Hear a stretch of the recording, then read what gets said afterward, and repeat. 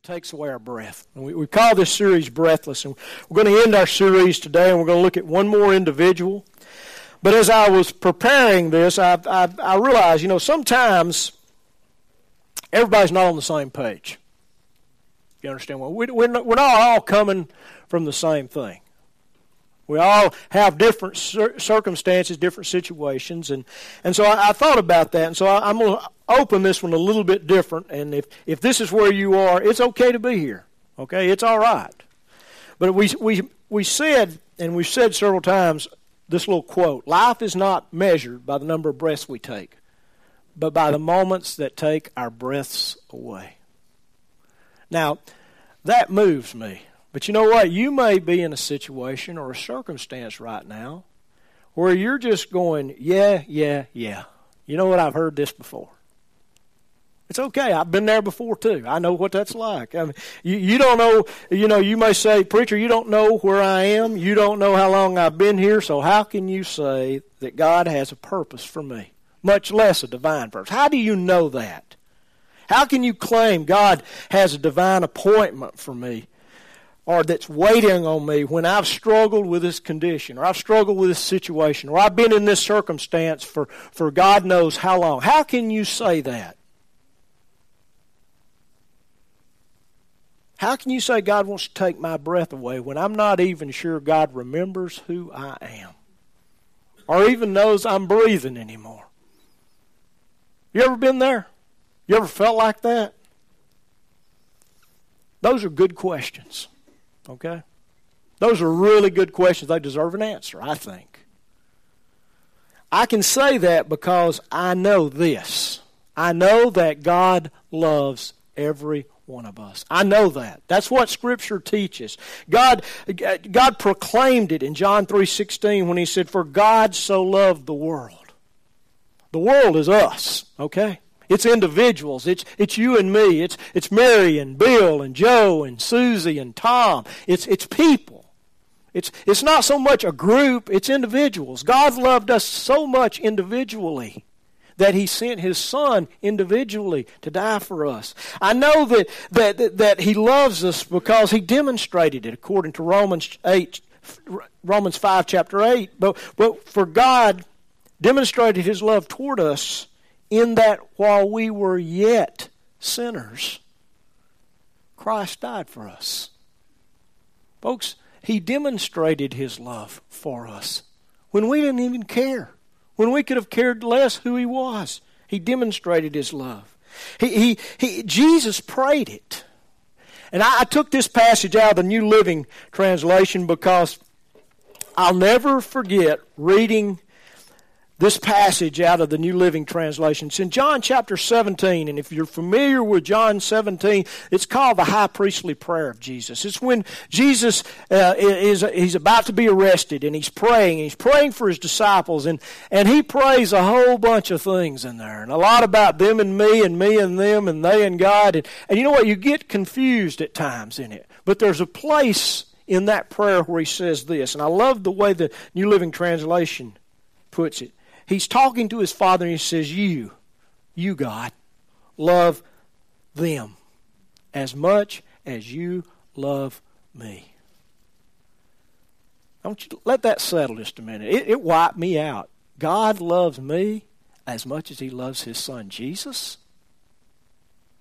God loves you as much as He loves His Son Jesus. And then the Old Testament, it's just filled with places where God tells us how much He loves us. And one of my favorite ones is found in Jeremiah chapter 31, verse 3. God says this, "I have loved you with an everlasting love. Therefore I have drawn you," or "I have wooed you with loving kindness." And loving kindness is that Old Testament word for grace. He's wooed us. God knows exactly where you are this morning, okay? He knows exactly where you are. He understands how long you've been trapped there. Okay? He knows how long you've been in that pit that you're in. But you know what? He also knows what it will take to get you to step out of it. And sometimes what God wants and what we want are two different things. Amen? I mean, that's true. Sometimes we want it one way, and sometimes God wants it another way. Sometimes He wants to heal us, but often we just want the pain and the hurt to go away. We're not concerned about the healing necessarily. Sometimes we want the situation to change, but He wants to change the person in the midst of the situation. Sometimes we want to run away from our mess, but God wants to teach us how to clean up the mess so that we won't make the mess again. Y'all know what I'm talking about? More often than not, we want the easy way out. You know what? Easy has nothing to do with it, because God's the only way out. He's the only way out. And it's not always easy to get out of what we've gotten ourselves into. Amen? God knows where you're at this morning. And God has scheduled an appointment for you. And I believe this morning that appointment's going to be for some people. I believe God has a word He wants to speak. And it's not going to come out of necessarily what I say. I think it's going to come right out of the words of Scripture. I love it when Scripture speaks for itself. And when we just allow it to say what it says. And we don't try to figure out all these and make it mean this and that. But when we just take it literally for what it says. And Jesus makes a statement that we're going to deal with a little bit later that's just very plain. But God, we talked about this over the last 3 weeks. God schedules appointments with us. We call them divine moments. Divine appointments. Moments of destiny. I mean, you can call them all kinds of things. I call them God moments. But all of us have God moments throughout our life. And those are moments when we collide with God. And when our lives are changed. And if we obey, and we do what God wants us to do, He sets us on a new path. And we begin to walk in a different place. And we're going to meet a man this morning who had pretty much given up on life. He was in pretty sad shape. He was just going through the motions. He didn't have any hope of anything changing. Every day was the same. The location was the same. The situation was the same. You ever been there? It's just kind of flat line. No ups, there's no downs. It's just like that. It's boring. It's not interesting. But you know what? It's where we are sometimes. And here was a man, and if you want to be turn to John chapter 5, but here's a man who has we don't know what his name is. And if you've been paying attention to the last 3 sermons, that's the kind of people we've been looking at. We've been looking at people who don't have a name necessarily in Scripture. They have a name. God knows their name. But He chose to leave the person as the man or the woman. And I've said this before, I really believe that He did that so that we would plug ourselves into their situation. And so we want to look at a man this morning that I believe God wants us to rent or lease space in His skin for a few minutes, okay? He wants us to move into this guy and just be him for a few minutes. And for most of us, it won't be real hard. Now, his condition may be a little bit hard to imagine, but his situation, I think we can all relate to. Divine appointments, God encounters, the life-changing kind of things, they still happen, folks. They didn't just happen in the Bible.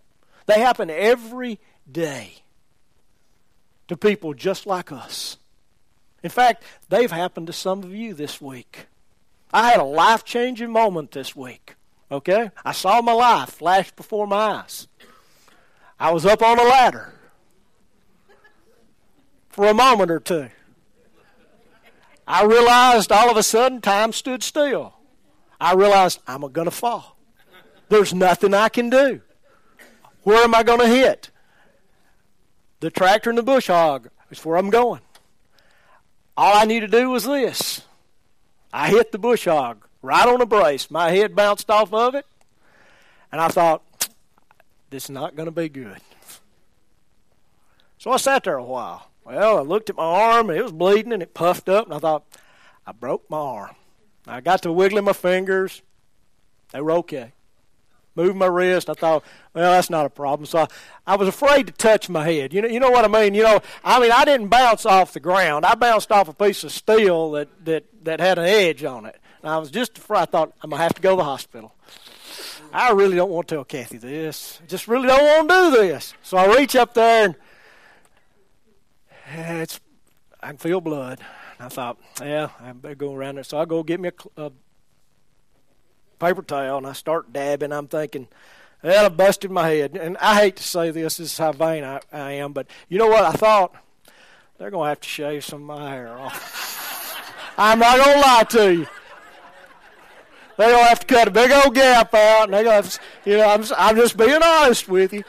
they're going to have to shave a place, and then I'll just might as well get it cut off, because it's just, y'all know what I'm talking. No, none of y'all know what I'm talking about. Well, anyway, I'm dabbing, and I'm thinking, okay, there's blood everywhere. So I thought, well, I guess I better go up there and get some help. So I go up there. I said, Katie, come here and help me.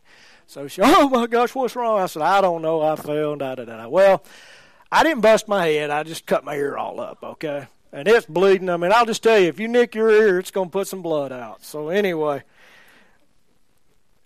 that could have been a moment, honestly, that could, I mean, let's just be honest, that could have changed my life. God protected me. Now, he let me pay a little bit of price for my stupidity, but, they still happen. And some of you have had life-changing moments this week. You've gotten a message that's changed your life. I want to read John chapter 5, and I'm going to read the first 9 verses. Now, after these things, after what things? Well, after Jesus has been in Cana of Galilee, and he's healed a royal official in Capernaum's son, and he's been on a healing tour, and he's just done a ton of things. He goes, Scripture says, that after these things, there was a feast of the Jews, and Jesus went up to Jerusalem. And every time you read someone going to Jerusalem, they go up to Jerusalem. They don't go down to Jerusalem. Jerusalem's on a mountaintop, and to get there, you have to go up. Okay? Now there is in Jerusalem by the sheep gate a pool, which is called in Hebrew Bethesda, having 5 porticos. In these lay a multitude of those who were sick, blind, lame, and withered. Now your Bible may not have the next verse and a half, and it may have the next verse and a half. This verse and a half is greatly debated as to whether it was in the original or not, but I'm going to put it this way. When John records what the crippled man said, he validated what this verse says, okay? That's why he's there. So if there's I'll explain a little bit more. If you don't know what I'm talking about, just be blessed. In these lay a multitude of those who were sick, blind, lame, and withered, waiting for the moving of the waters. For an angel of the Lord went down at certain seasons into the pool and stirred up the water. Whoever then first, after the stirring up of the water, stepped in, was made well from whatever disease with which he was afflicted. And a certain man was there who had been ill, or been sick, or been, literally, the word is weak, and it comes from the word asthenia. You've heard of myasthenia gravis? It's the word asthenia. It's weakness. He's been ill. He's been sick for 38 years. And when Jesus saw him lying there, and that he had been in that condition a long time, he said to him, "Do you wish to get well?" Do you wish to get well? The sick man answered him, "Sir, I have no man to put me in the pool when the water is stirred up. But while I'm coming, another steps down before me." And Jesus said to him, "Get up, pick up your pallet, and walk." And immediately the man became well and picked up his pallet and began to walk. Now it was on the Sabbath on that day. Now I'm not going to deal with the Sabbath issue. I mean, the rest of the chapter, Jesus has a running battle with the Pharisees and the religious leaders over whether or not you should heal somebody on the Sabbath and whether somebody could carry their pallet or not. I'm not going to deal with that, okay? I'm going to deal with this man and his situation. Jesus had come from Galilee, as I mentioned earlier, and he's come to celebrate one of the feasts in Jerusalem. Every Jewish male had to appear in Jerusalem, if at all possible. If he was in the country, he had to appear in Jerusalem 3 times a year. He had to come on the Feast of Passover, he had to come on the Feast of Pentecost, and he had to come on the Feast of Tabernacles. That was a part of the covenant. And so that's how they reconnected. That's how they reconnected with their worship site, with the worship of their religion. That's how they could reconnected with God in a sense. And so every male was required to come. And so Jesus is fulfilling the law. And so he's probably the feast that he's talking about here that John mentions is probably Passover. We don't know that for sure, but it's likely Passover.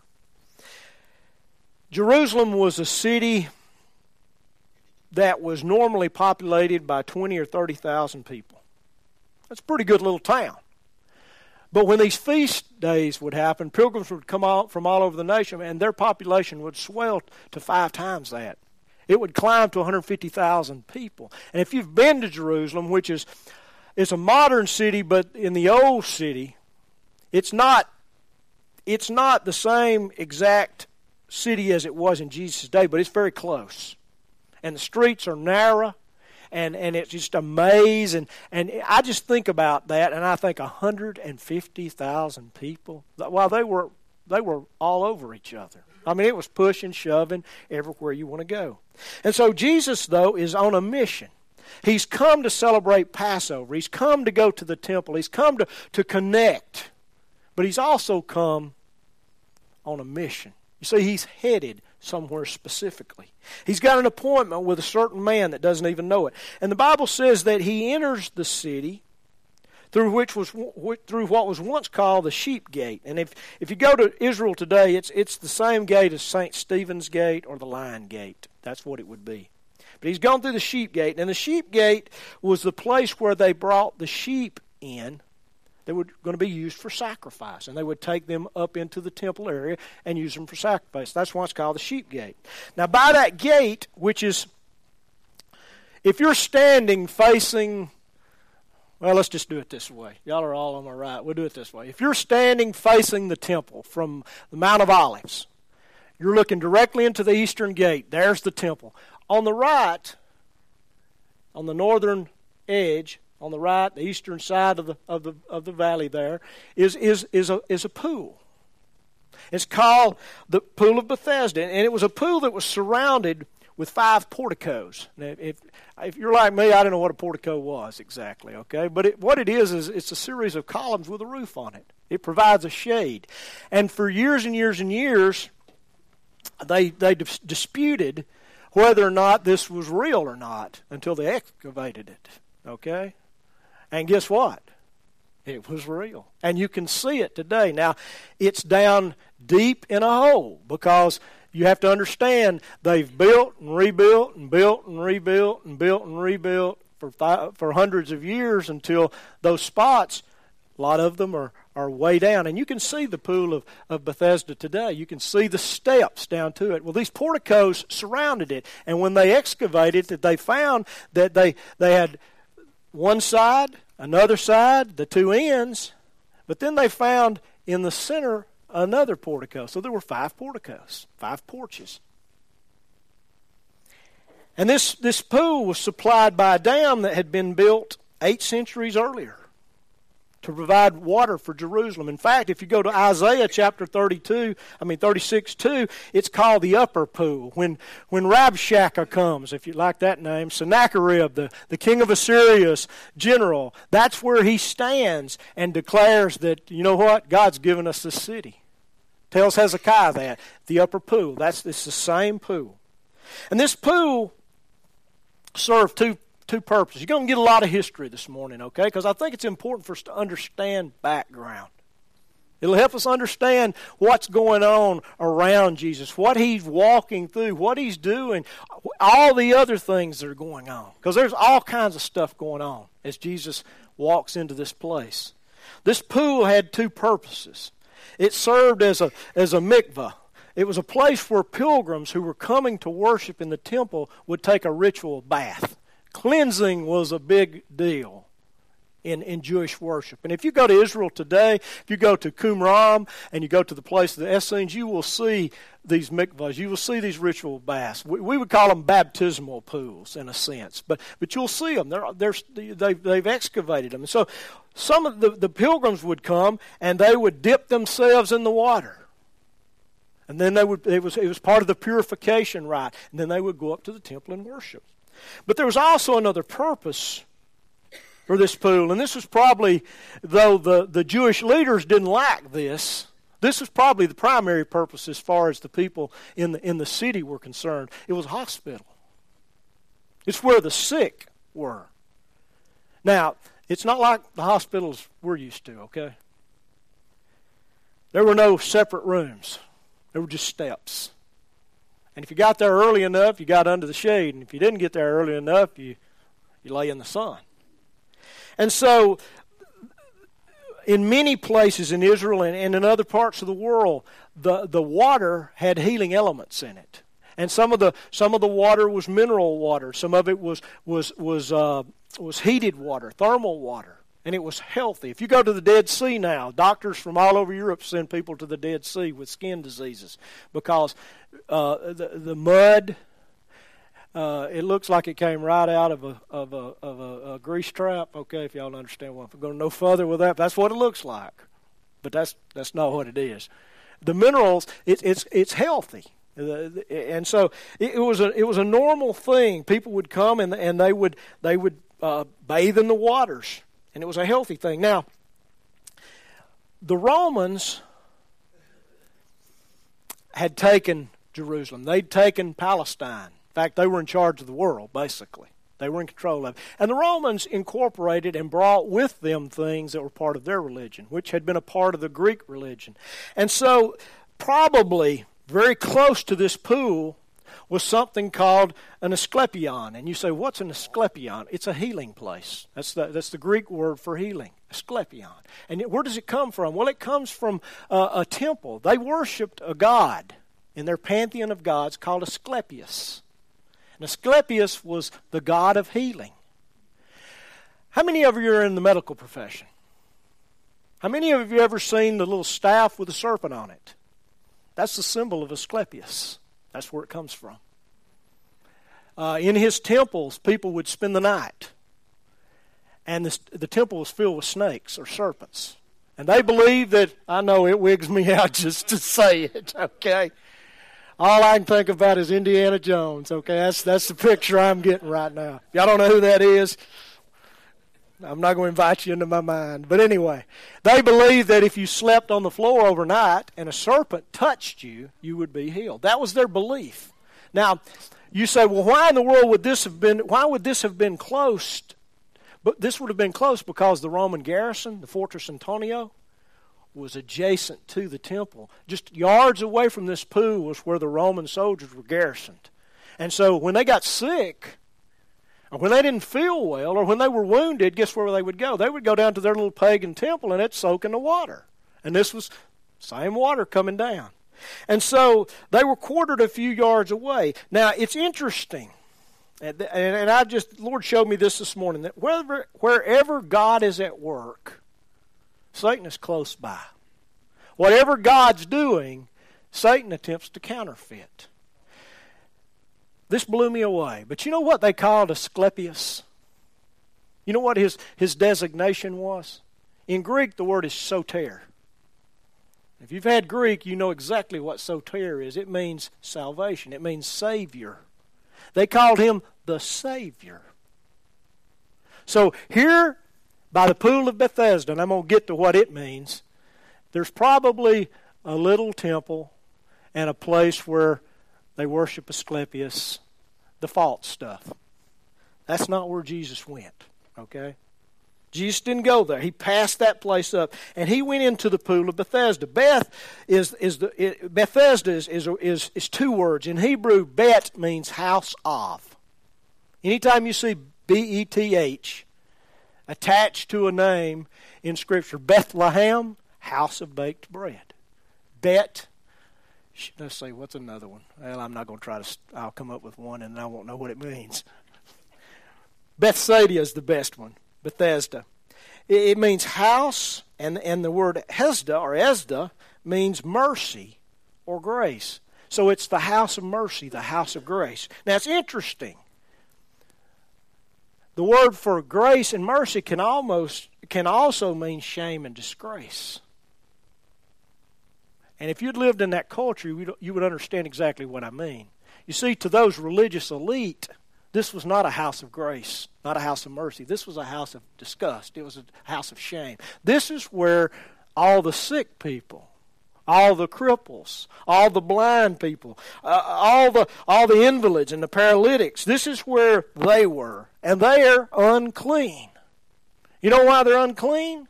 Because they're sick because they've sinned. That was the mindset. We talked a little bit about that a week or so ago. That's a pagan mindset, but the Jews had adopted it.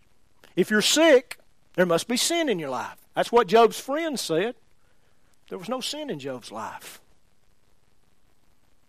But that was their belief. If you're sick, then there must be sin in your life. And so the religious elite, it was hands off. This wasn't a house of grace. This was a disgraceful place. And by the way, it was right in the middle of the place where they came. All the pilgrims came who were coming up to the temple. I mean, we're putting on the dog at the big church, and here they come up the steps and they got to go through this. We need to do something. So they constantly were harassing and causing issues because they didn't want the pilgrims to have to walk through this. It didn't look good. Y'all understand what I'm talking about? They were more concerned about looks than they were about the conditions of people's bodies and or souls. And so, if you were there, and there were tons of people there, it was an embarrassment. Now, there were steps down to this pool, and they were covered with sick people, all kinds of people. If you were sick, you were there because you were hoping for a miracle, okay? You were hoping against all odds for a miracle. Or you realized that it was a good place to get a handout. Okay? Most of the sick were destitute. They couldn't work. And so they were forced to beg. And so when the pilgrims came through, guess what? They were either full of grace or full of guilt. One or the other. But you know what? Grace-filled people and guilty people, they give freely. You let that rest where you want, okay? Sometimes we give out of guilt and sometimes we give out of grace. And that was what was happening here. And so they realized that they could get a handout. And so they rattled their cups and they hoped for a coin here and there.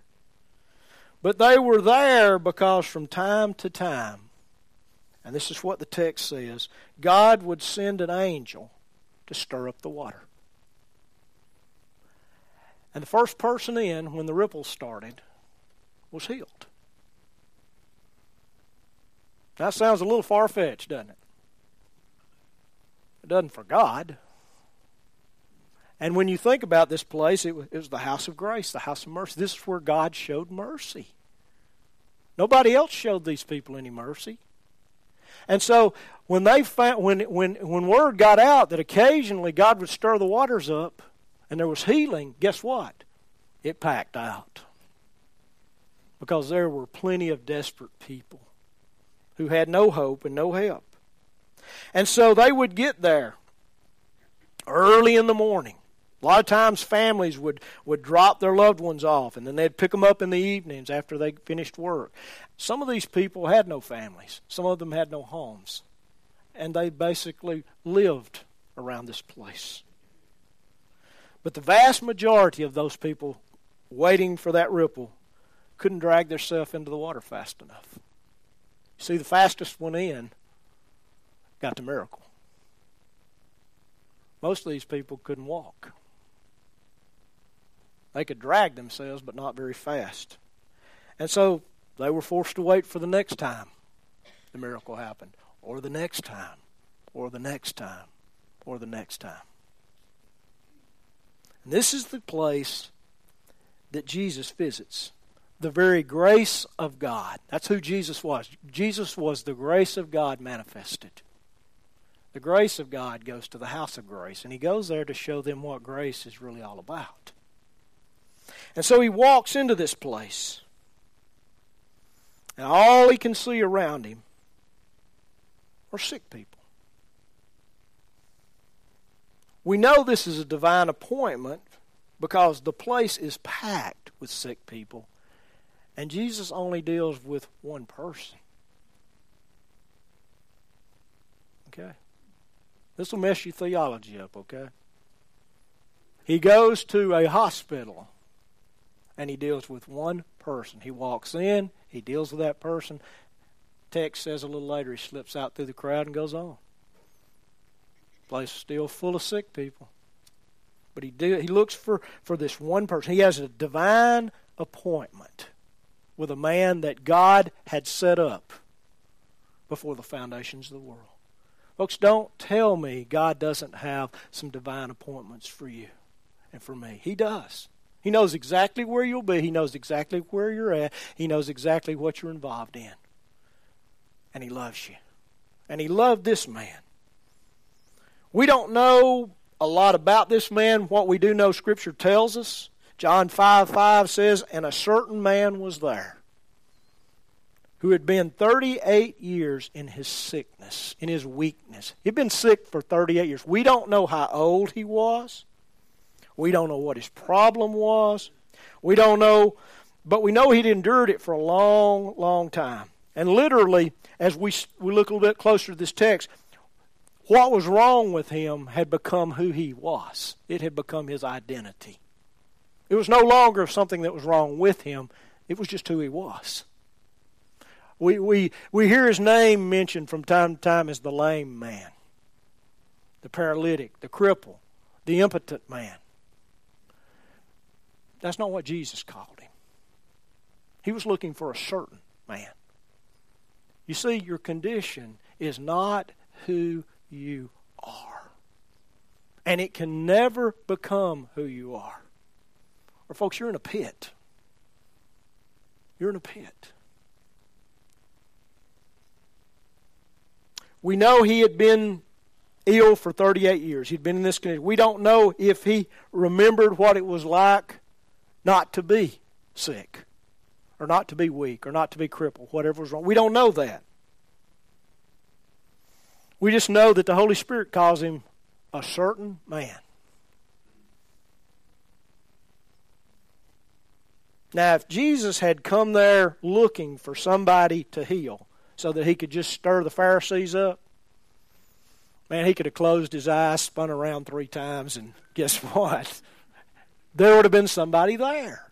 But he came, my point is, he came looking for this man, and this man alone. Okay? Folks, that's how much God loves us. That's how much. That in the midst of people who are messed up, He'd come deal with this messed up person or that messed up person.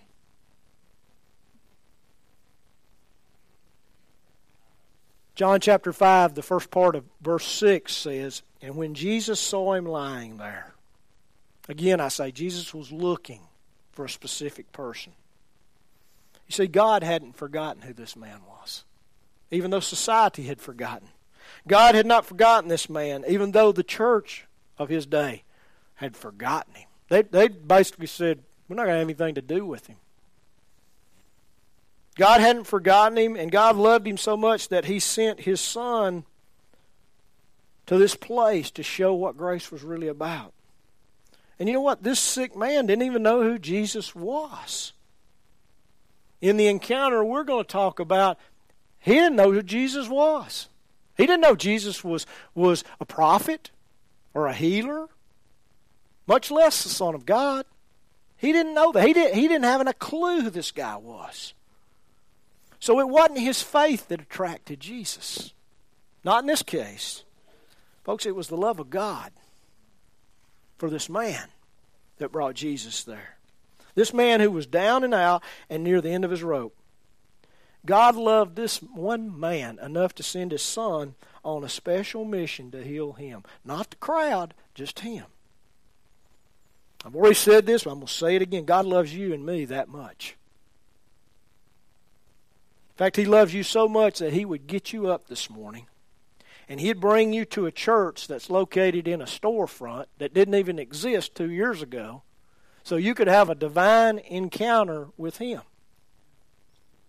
That's how much he loves you. He would do that so he could confront you and confront me with his endless love so that he could heal you and he could set you free.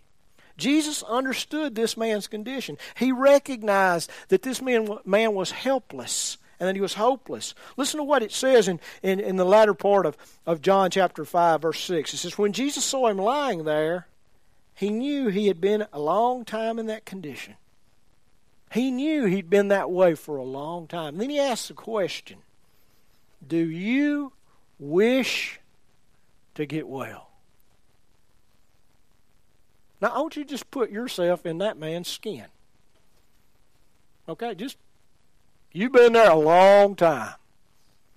I don't know if you've been there 38 years, but maybe every day for 38 years.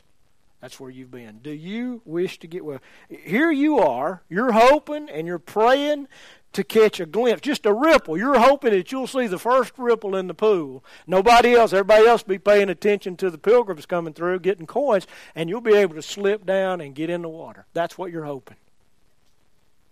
And some tourist from the backside of nowhere in Galilee wants to know if you wish to get well. It's kind of humorous, isn't it?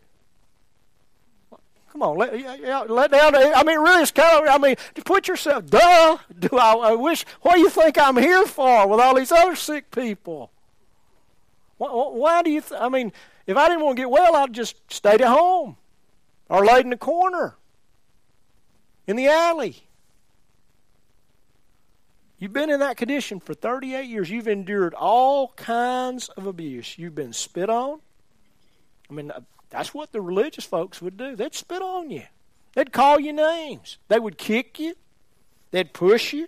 They'd tell you that you're worthless, that you're scum, that you're a sinner. They were the kind of crowd you want to go to church with. Hadn't changed a lot in some places. I got to move on.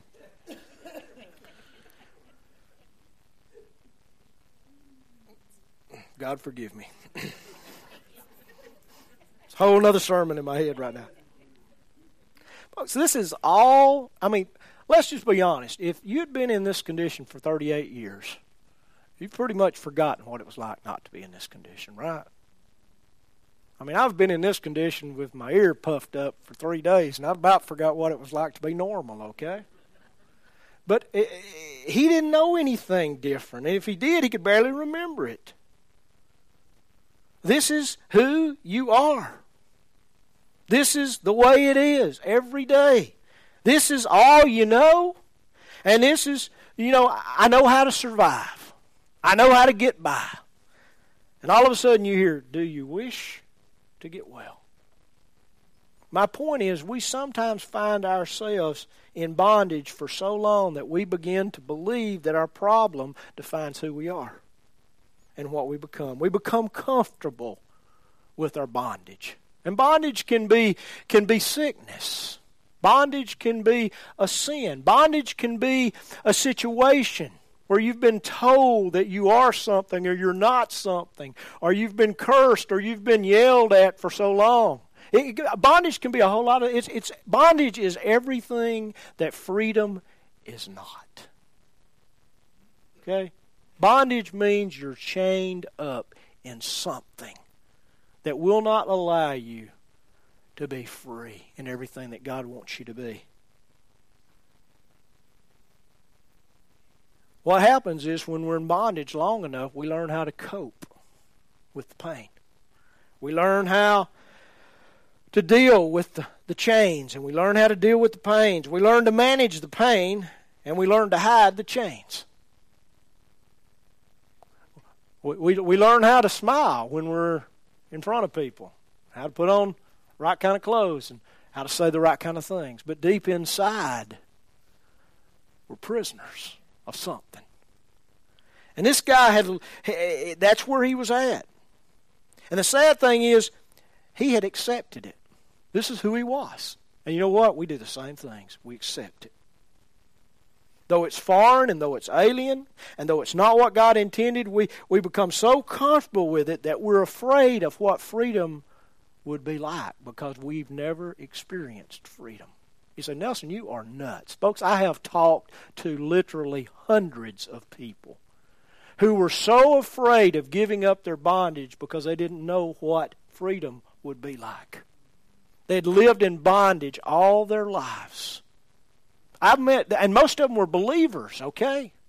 They weren't lost people, they were believers. They'd been in bondage so long, they knew how to manage bondage. They could do damage control. When the situation got this, I do this, everything's cool.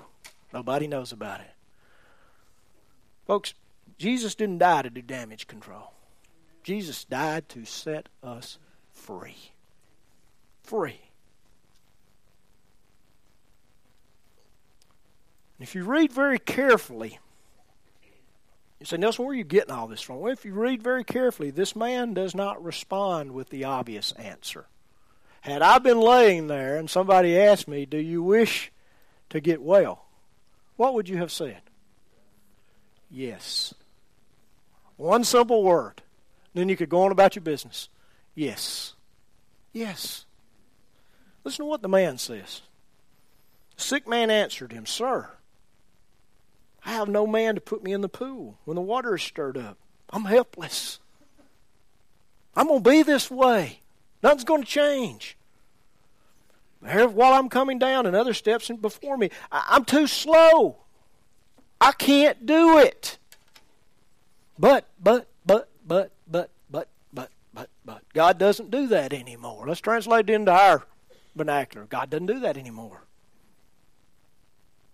My situation's hopeless. Preacher, you don't know what I'm going through. You don't know what I've done. You don't know who I am. You don't know what my life in life is. Well, this must just be God's will. There's a Greek word for that. Bull. It's just bull. That's just bull. That's what Jesus... Well, I'm not going to say Jesus should have said that, but if he had said that, I wouldn't have been surprised. Bull, man. Bull. You see, this man, here's a guy. He's on his back, in a sense. And he's looking right up into the face of Jehovah Rapha, the God who is our healer. He doesn't even recognize him. And he's asking, Jesus is asking him questions.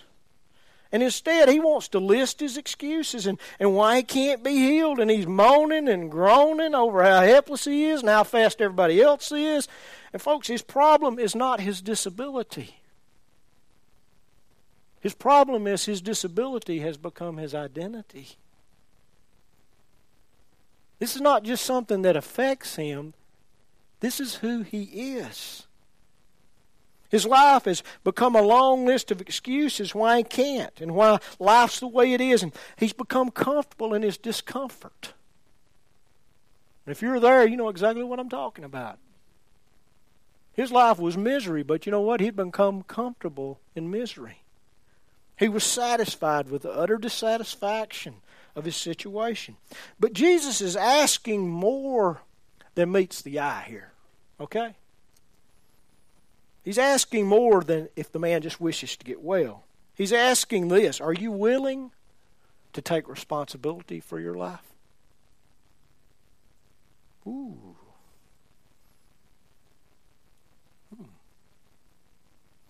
Are you willing to stop making excuses for what you can and can't do? Are you willing to get a job? Go to the market?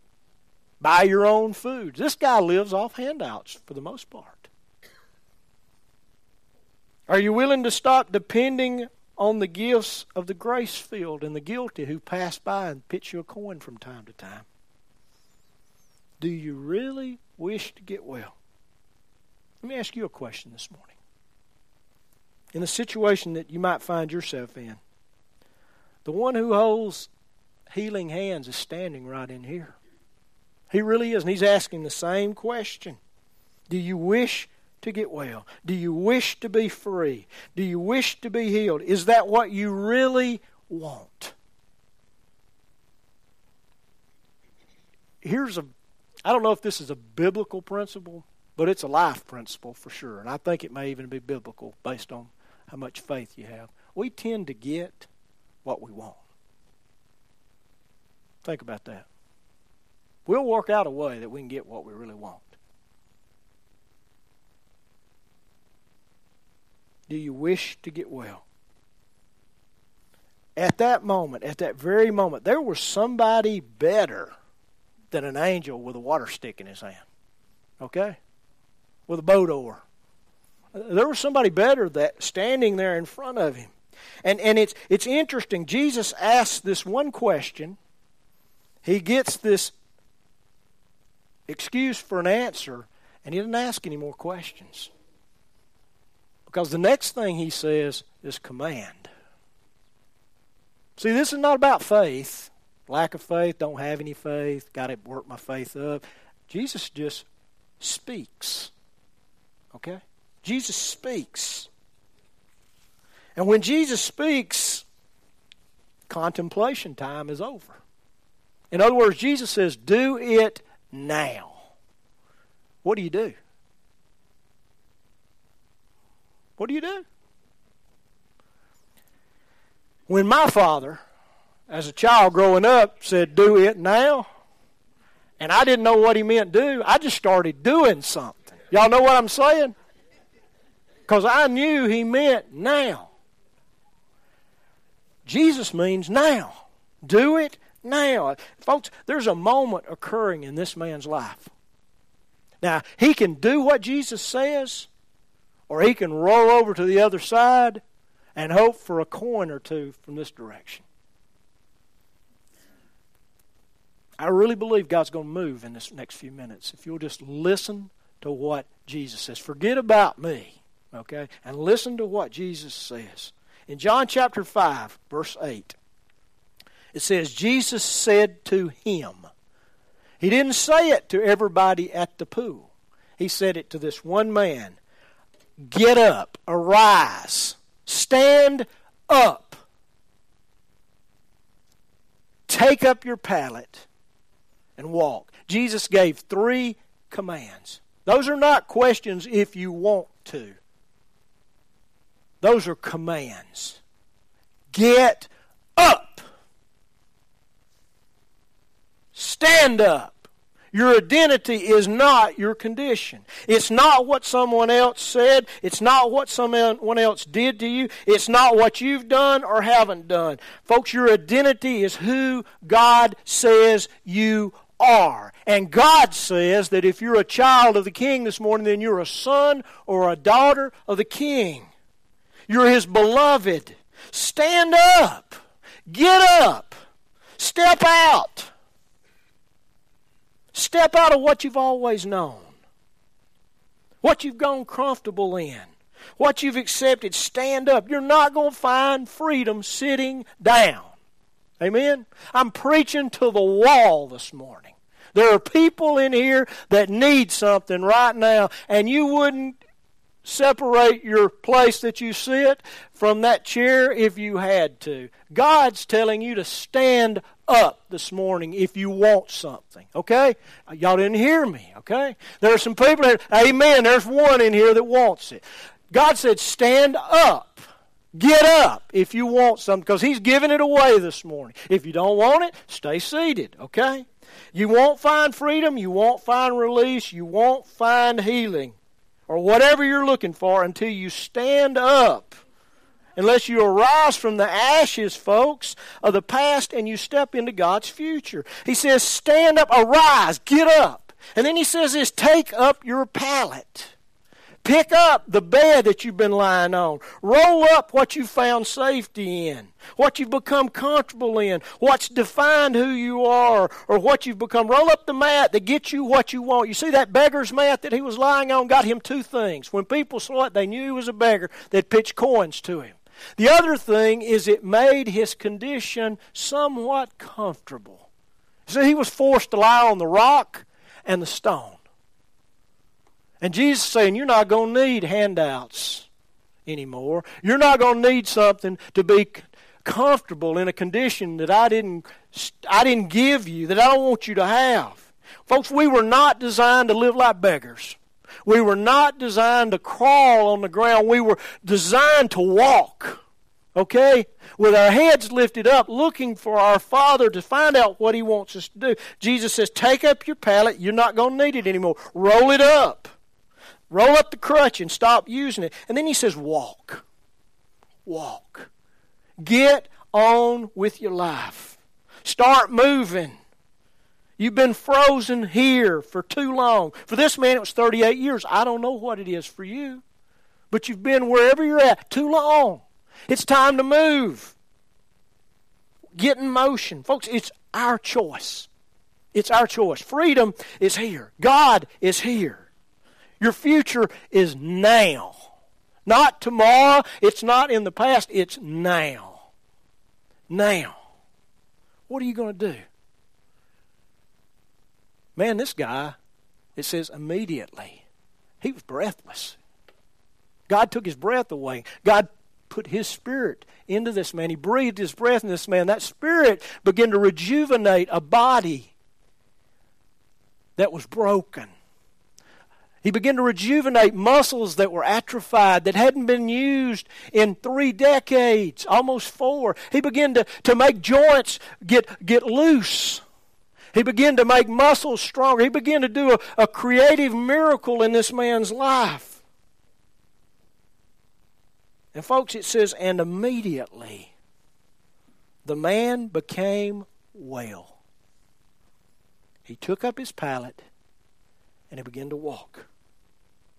Here's my question. What are you going to do? What are you going to do? Let's pray. Father. For more information on Eagles Wing Church, visit our website at www.eagleswingchurch.org or on Facebook at facebook.com/Eagles Wing Church. Thanks for listening and have a blessed week.